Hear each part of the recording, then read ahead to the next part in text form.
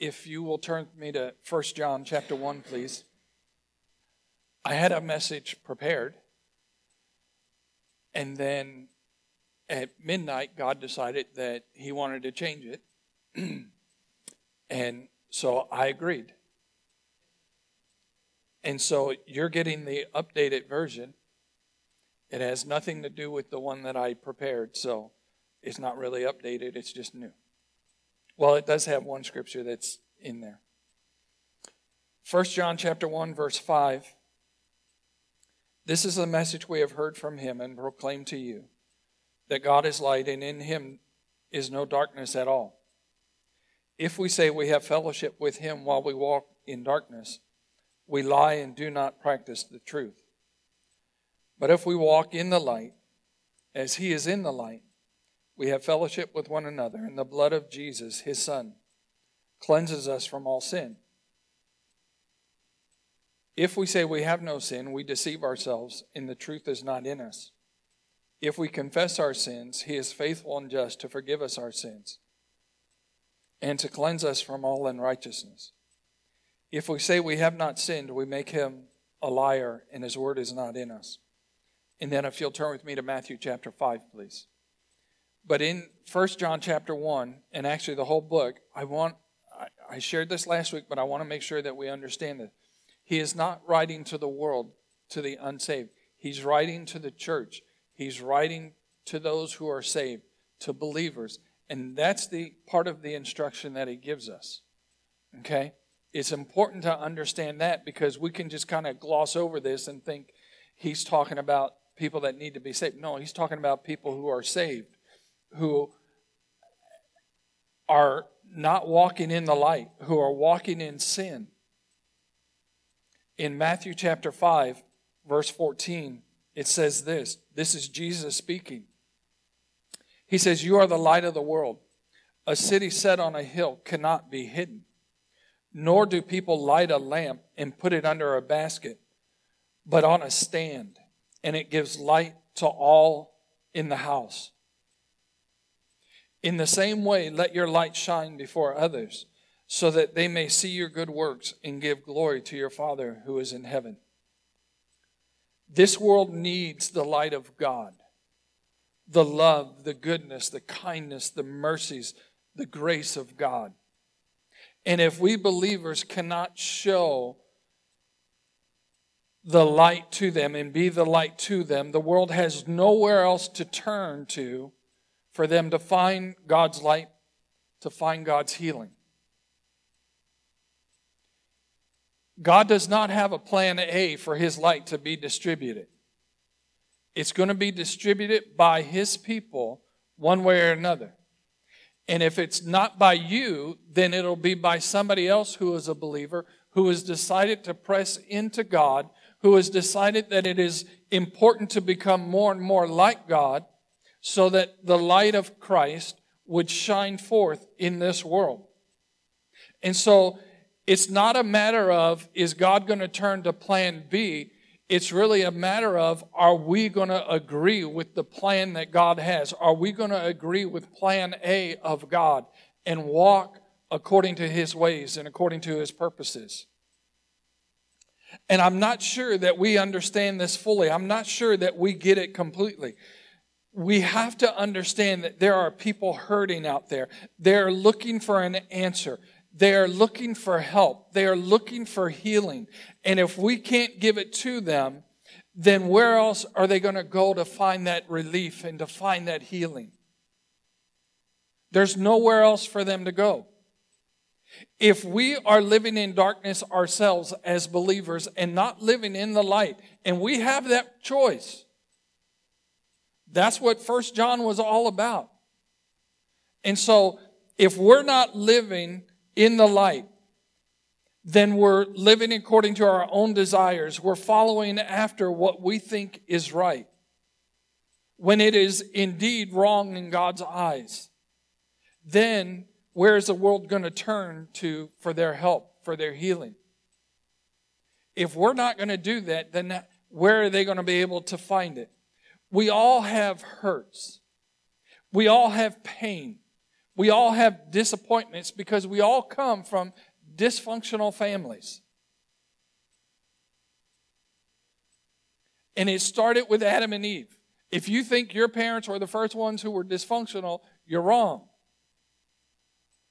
They just may be more dysfunctional than others.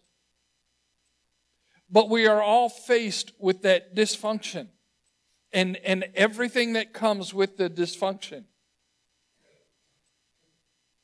But the only real answer is a right relationship with Jesus Christ. And if we don't have it for ourselves, then we cannot give it to the world. And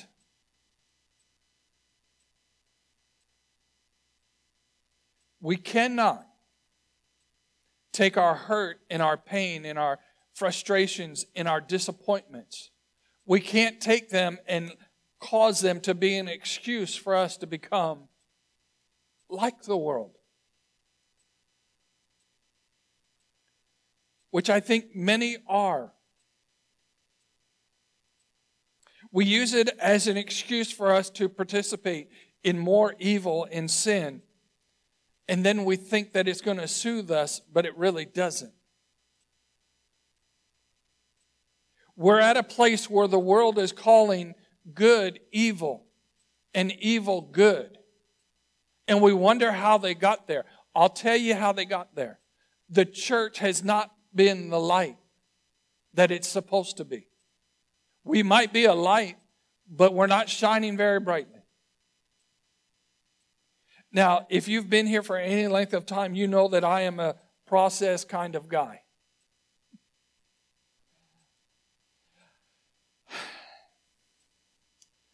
In my mind, I think very methodical. I think if you start at A and you want to get to Z, then go to B and C and D and E and all the rest. And you will get there. I don't think that's hard. I don't think it's too much to ask. But some of you don't want to go A, B, C. You want to go A, M, F, T. And that's okay. That's your problem. I mean, that's your prerogative. I'm very methodical. I think there's a process, but I also understand God has a process as well. Now, He's all of it, but, He gives us just one main thing that works with us, one or two. But God's process to lead us to His love and goodness and kindness, that's what His desire is. That's what He's always moving us in the direction of. That we would come closer to Him. That we would experience His love and kindness and goodness and peace and joy and everything else that there is that He offers us. But we also have to understand that the enemy has a process as well.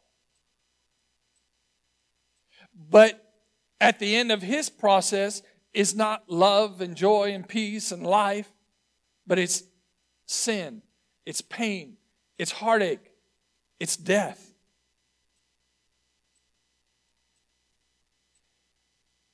In James chapter 1, if you'll turn with me there, please. James chapter 1.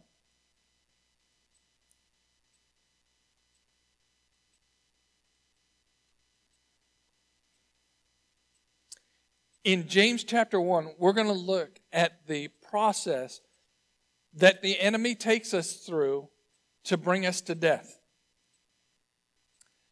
Now, the reason that James can do this is because the enemy hasn't changed his tactic. Because we haven't become smart. As we read this, I want you to think about Genesis chapter 3 in the fall and see if you see this in there. We will go there temporarily in a minute, but just think about this. I want you to see this. James chapter 1, starting in verse 13. Here's the enemy's process to kill us. James 1:13.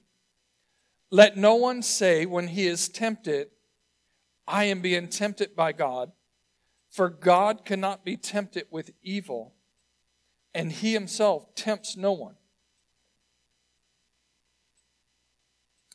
But each person is tempted when? Everybody say when.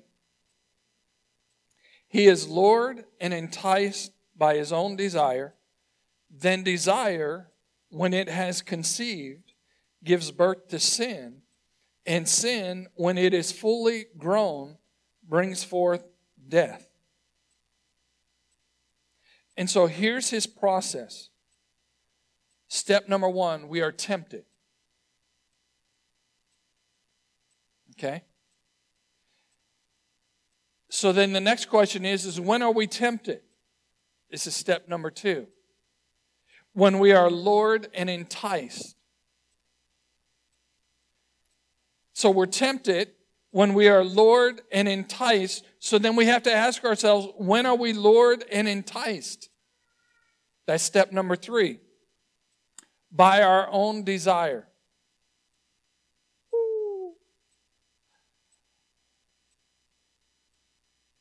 That's what he says, right? But each person is tempted, verse 14. But each person is tempted when he is lured and enticed by his own desire. Stay in James. I'm going to read Genesis chapter 3, verse 6. So when the woman saw that the tree was good for food, everybody say good for food, and that it was a delight to the eyes, everybody say delight, and that the tree was to be desired to make one wise, everybody say desired, to make one wise. She took of its fruit and ate, and she also gave some to her husband who was with her, and he ate. What did she do? She was lured and enticed by her own desires. Just the same way we are. She looked and she saw with her own understanding. She looked at everything in the natural, and it became a delight to her. And she convinced herself that it would make her look wise. So it's her own desire that helped lure her and entice her away from the truth. Now, the sad thing is the complete opposite happened to her, and it always does. We have our hurts and we try to bring relief in our own efforts. All we think about is getting help, and whatever makes us feel the best at the moment is what we begin to think on. And as we begin to think on them, we think that, well, this pain is so great that I want to find that relief. And so we start thinking on things that aren't true, that aren't biblical, that aren't godly, that don't come from God. And so at this point, we begin to turn away from God. We begin to turn away from His Word. We stop listening to the Holy Spirit's instructions for our lives. And what we are thinking on is wrong and contrary to God, but we keep thinking on it because we keep thinking that it's going to bring the relief and the healing that we so long for.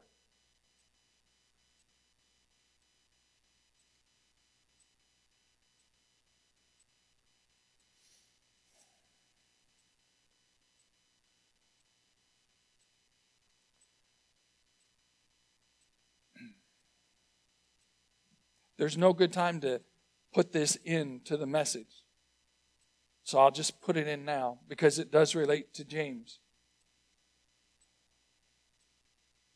I have had plenty of people come to me who are believers, who are doing the wrong thing, who are living in sin, who are committing sin, and then they try to convince me that it's God who is leading them. Now, I know you guys find that hard to believe, but trust me, it's happened. There are people who, when we get into sin, we justify our actions. And we have rationalized in our minds because we've been thinking about other things, and we've been thinking about the hurt and the pain and the disappointment, everything that comes with the dysfunction. We've been thinking about that so much, and we're looking for some kind of relief that we start thinking the wrong things, and then we try to convince ourselves and justify ourselves, and so we say, well, God led me to this. No, James says it's impossible for you to be tempted by God. So it's not God who is leading you. It's you who are leading you. It's your own desires causing you to go and sin.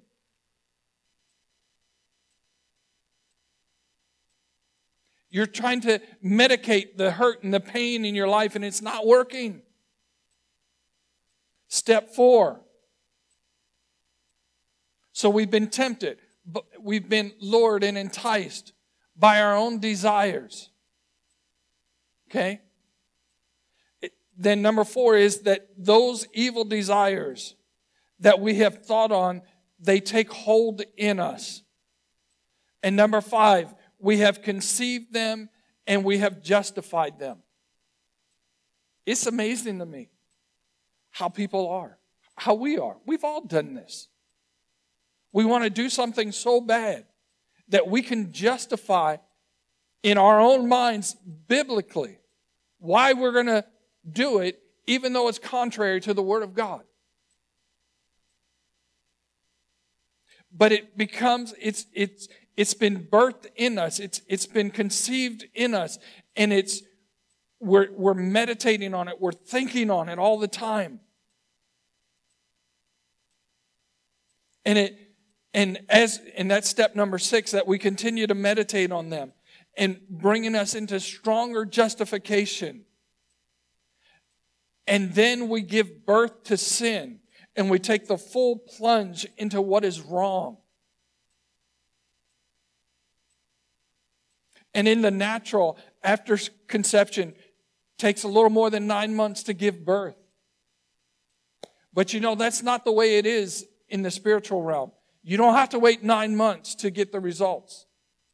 It may even take longer than 9 months. You may be thinking you're getting away with it, but you're not. But it also may come much faster as well. And then according to James, step number 7 is sin fully grows in us, and what used to be hidden, everyone sees. Now it's out in the open. Either God brings it out in the open, or we are so bold in our own sin that we bring it out in the open.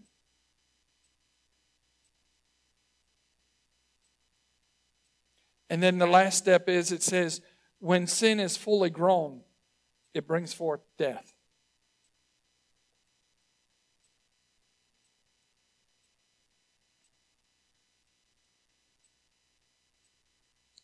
This is all true because continued unrepentant sin separates us from God and from our spiritual source of life, which is God. It's just like I've shared before about the tree. You pull a tree up out of the ground and you lay it on its side. You remove it from its source of nutrient and life. It's going to die. When we do the same thing, when we engage in sin and we continue in it, we're unrepentant of it, then we're separating ourselves from God and the source of life that He brings. It cuts us off from all that God has for us that brings hope and healing. And when we become separated from God, then we begin to separate ourselves from not only God, but godly things and godly people. We begin to withdraw.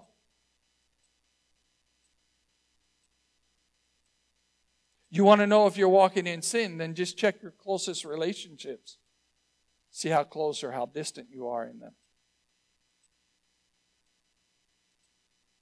Jesus spoke of the process that the enemy uses too in John 10:10, and you can turn there if you want, but this is probably very familiar with you. John 10:10 says, the thief comes only to steal and kill and destroy.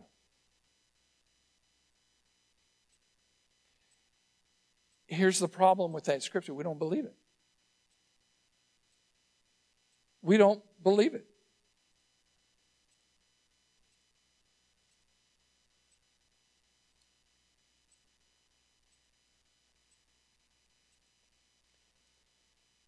We don't understand that the enemy's only purpose is to steal and kill and destroy you.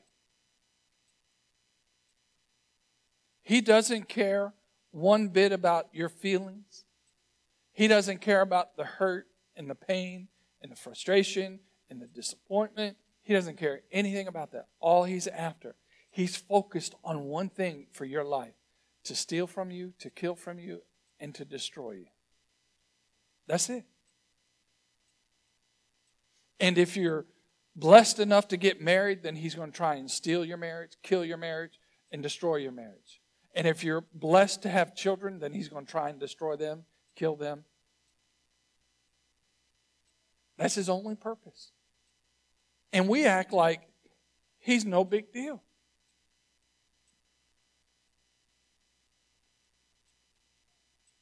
This is the only thing that he's focused on when he thinks about you, whether you're a believer or a non-believer. He doesn't care.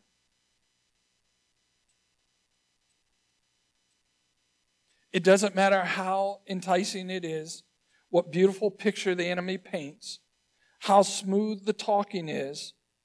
It's all going to result in him stealing and killing and destroying us.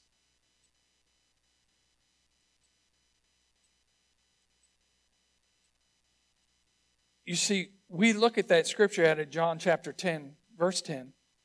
The thief comes only to steal and kill and destroy. And we read it like that, and then we say, but I'm the exception.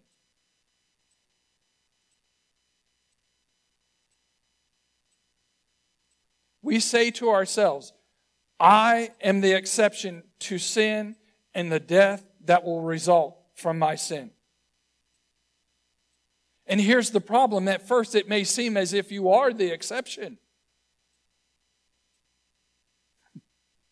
Some of us think Adam's pretty dumb, but he was actually pretty smart, if you think about it. Because the word of the Lord to him was, as soon as you eat from that, you're going to die. So what did he do? Hey, honey, you want to eat of that? And it says she took and she ate. And you know what? She didn't die right away. So he's thinking, oh, there might be an exception to this. Maybe God wasn't telling me the truth. And so when the enemy comes to us, he lures us around and he entices us by our own desires. And then we see other people engaging in that, and we see them living life. They haven't died, and so we think, oh, well, if they can get away with it, maybe I can get away with it. You don't even have to say amen today. I know I'm preaching good.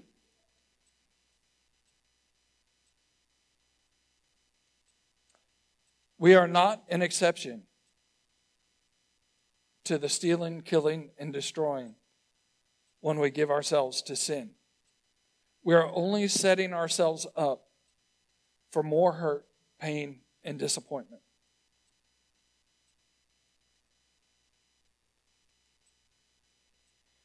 Look at the condition that the world is in. And again, I want to suppose that I think part of the reason that the world is like it is because the church is like it is. And we're not the light. You see, the world is looking for help. The world is looking for an answer. The world is looking for a way to relieve the pain that is in people's lives. And since we're not offering the hope and the healing, then they have to turn back to the world that already has hurt them. And so they just stay in the cycle of trading one pain for another pain.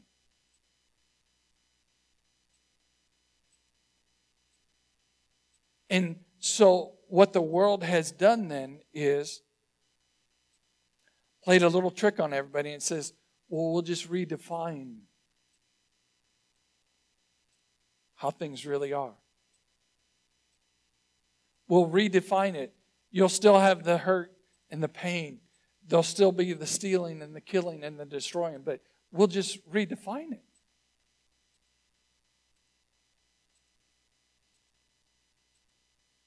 Look at the struggles that we're having with gender identity and race and marriage and family.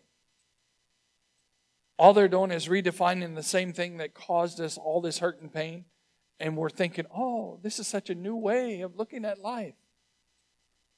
But in the end, it steals and kills and destroys. The only relief is to be found in Jesus, to be born again, and then to walk with God every day of our lives in the newness that He offers us.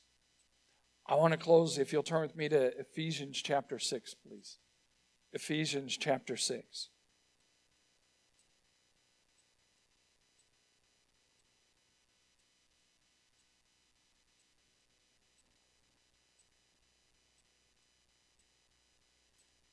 Now, I cannot tell you how many times I've read this, but I was shocked when I read it today. I was shocked what God says about this.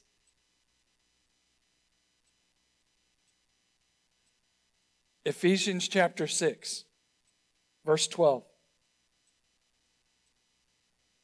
For we do not wrestle against flesh and blood, but against the rulers, against the authorities, against the cosmic powers over this present darkness, against the spiritual forces of evil in the heavenly places.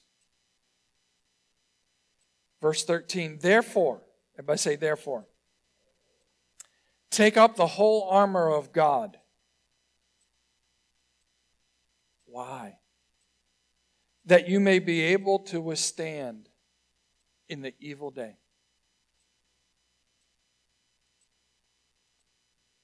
And what do? I don't want to put that armor on. I don't need it. I can do it myself. We're lured and enticed away by our own desires. Therefore, take up the whole armor of God that you may be able to withstand in the evil day. And having done all, to stand firm. Stand, therefore, having fastened on the belt of truth, not the belt of your opinion, not the belt of the truth of this world, but the truth of God. And having put on the breastplate of righteousness, and as shoes for your feet, having put on the readiness given by the gospel of peace. In all circumstances, everybody say all circumstances. That means when you are being tempted, when you are being lured away and you are being enticed by your own desires, this is one of those circumstances that he's talking about. Listen to this. In all circumstances, take up the shield of faith. Why? Why is the shield of faith so important? You see, and what is hard with this is faith isn't always seen. Faith is dependent upon God. It's dependent upon a relationship with God. And when our relationship with God is weak, then we don't have a shield of faith to hold up, to protect it. Because listen to what the shield of faith does, with which you can extinguish all the flaming darts of the evil one. So the shield of faith is for us so that when the enemy comes and he starts lying to us and he starts luring us away and he starts enticing us and we start thinking about that beautiful picture of that woman that's on the bottle. And we think, oh, well, if I get her when I start drinking, then let's drink some more. Well, the problem is she never appears and the devil just appears. But see, we start thinking about all these things and we start trying to rationalize why we're weak in our faith, why we don't have a shield of faith to lift up. And then we can't extinguish all the flaming darts of the evil one. We're lost. We're hopeless. Our light isn't shining when our faith isn't strong enough. When we haven't developed it, because faith is dependent on a relationship with God. And so if we are weak in our relationship with God, guess what? You are weak in your faith and you do not have a shield of faith to lift up. And so when the enemy comes, you just fall for it. Verse 17, and take the helmet of salvation and the sword of the Spirit, which is the word of God, praying at all times in the Spirit, with all prayer and supplication. To that end, keep alert with all perseverance, making supplications for all the saints, and also for me, that the word may be given to me in opening my mouth boldly to proclaim the mystery of the gospel, for which I am an ambassador in chains, that I may declare it boldly as I ought to speak. I love that. Paul is saying all of this, and then he's like, and pray for me because I want to be able to speak and I want to declare it boldly as I ought to speak. He's not a Mickey Mouse type person here. He wants to speak boldly and clearly and confidently. And this is what we are called to, and this is what we can do and must do. We have the power to stand up against the evil of our days, no matter how bad we think these days are, and they are bad. But we have the power. We can have the faith to stand against it.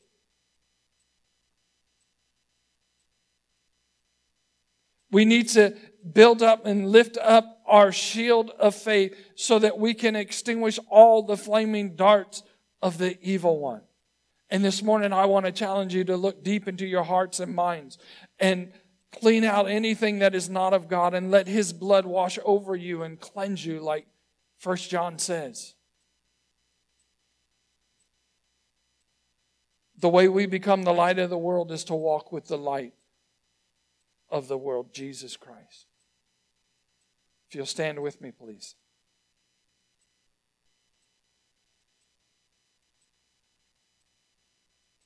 Do we want to come?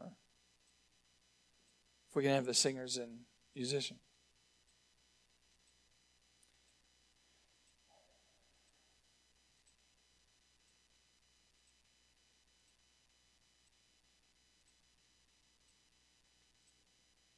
Last week we sang a song about drawing close to God, so close that we feel His heartbeat. And I pray that that would be our desire this morning. That we draw so close to God that we feel His heartbeat. We feel the love that He has for all of mankind. And we purpose to become all that He has called us to be so that others can find real and true relief and healing from this world. That we do provide for them a way out, and His name is Jesus. We need to be heading in that direction. I want to read something before we sing. This is from the month at a glance, and we had it in the back of your bulletin last week. But in here it talks about key features, and it says, this is a month to consider your alignments. The Jews could have partnered with God and taken the land that He had promised them, but instead they chose the voice of fear and suffered the consequences of wandering 40 years in the wilderness. Partnerships are powerful, and this can help you or hinder you. Pay attention to who you choose to listen to, who you choose to follow, and who you choose to take action with, so that you can avoid any negative associations and enjoy the benefits of positive partnerships. There's no greater person to partner with than God. And if He's not enough for you, find somebody that has already partnered with Him. And stick with them. Partner with them as well. Go ahead.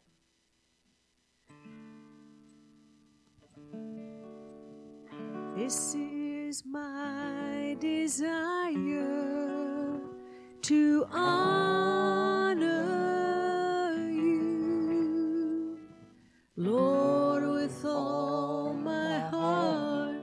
I worship you, worship you. All I have within me give you praise.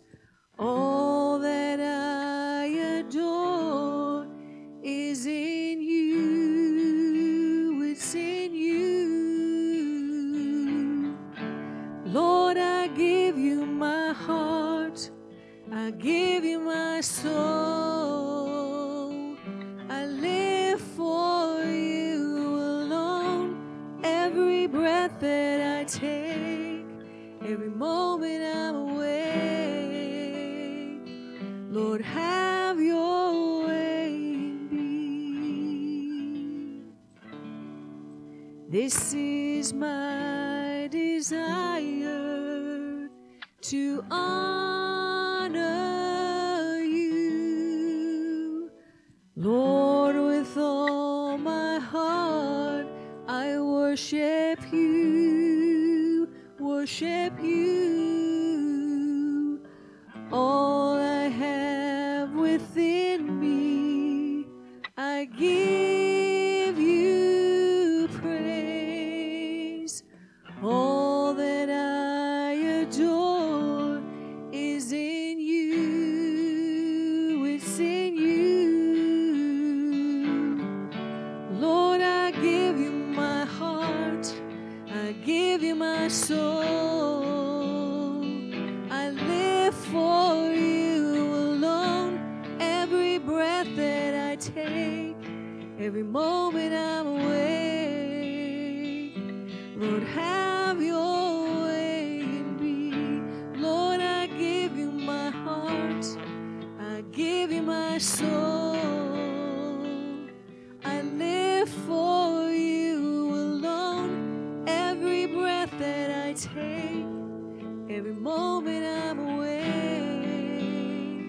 Lord, have your way in me.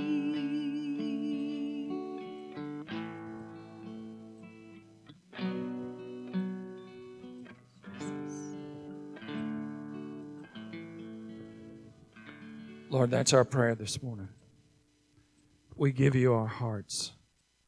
We give you our soul. Father, we want to live for you alone. May every breath that we take, every moment that we're awake, Lord, may you have your way in us. Let it be our desire, Father, to honor you, to worship you with all of our heart, Lord, to give you praise, to adore you all of our lives, Father. Lord, that we would be the light that you've called us to be, that we would be able to give hope and healing and help to those who need it. And we ask it in Jesus' mighty name. Amen. And amen. All right. Go build your faith.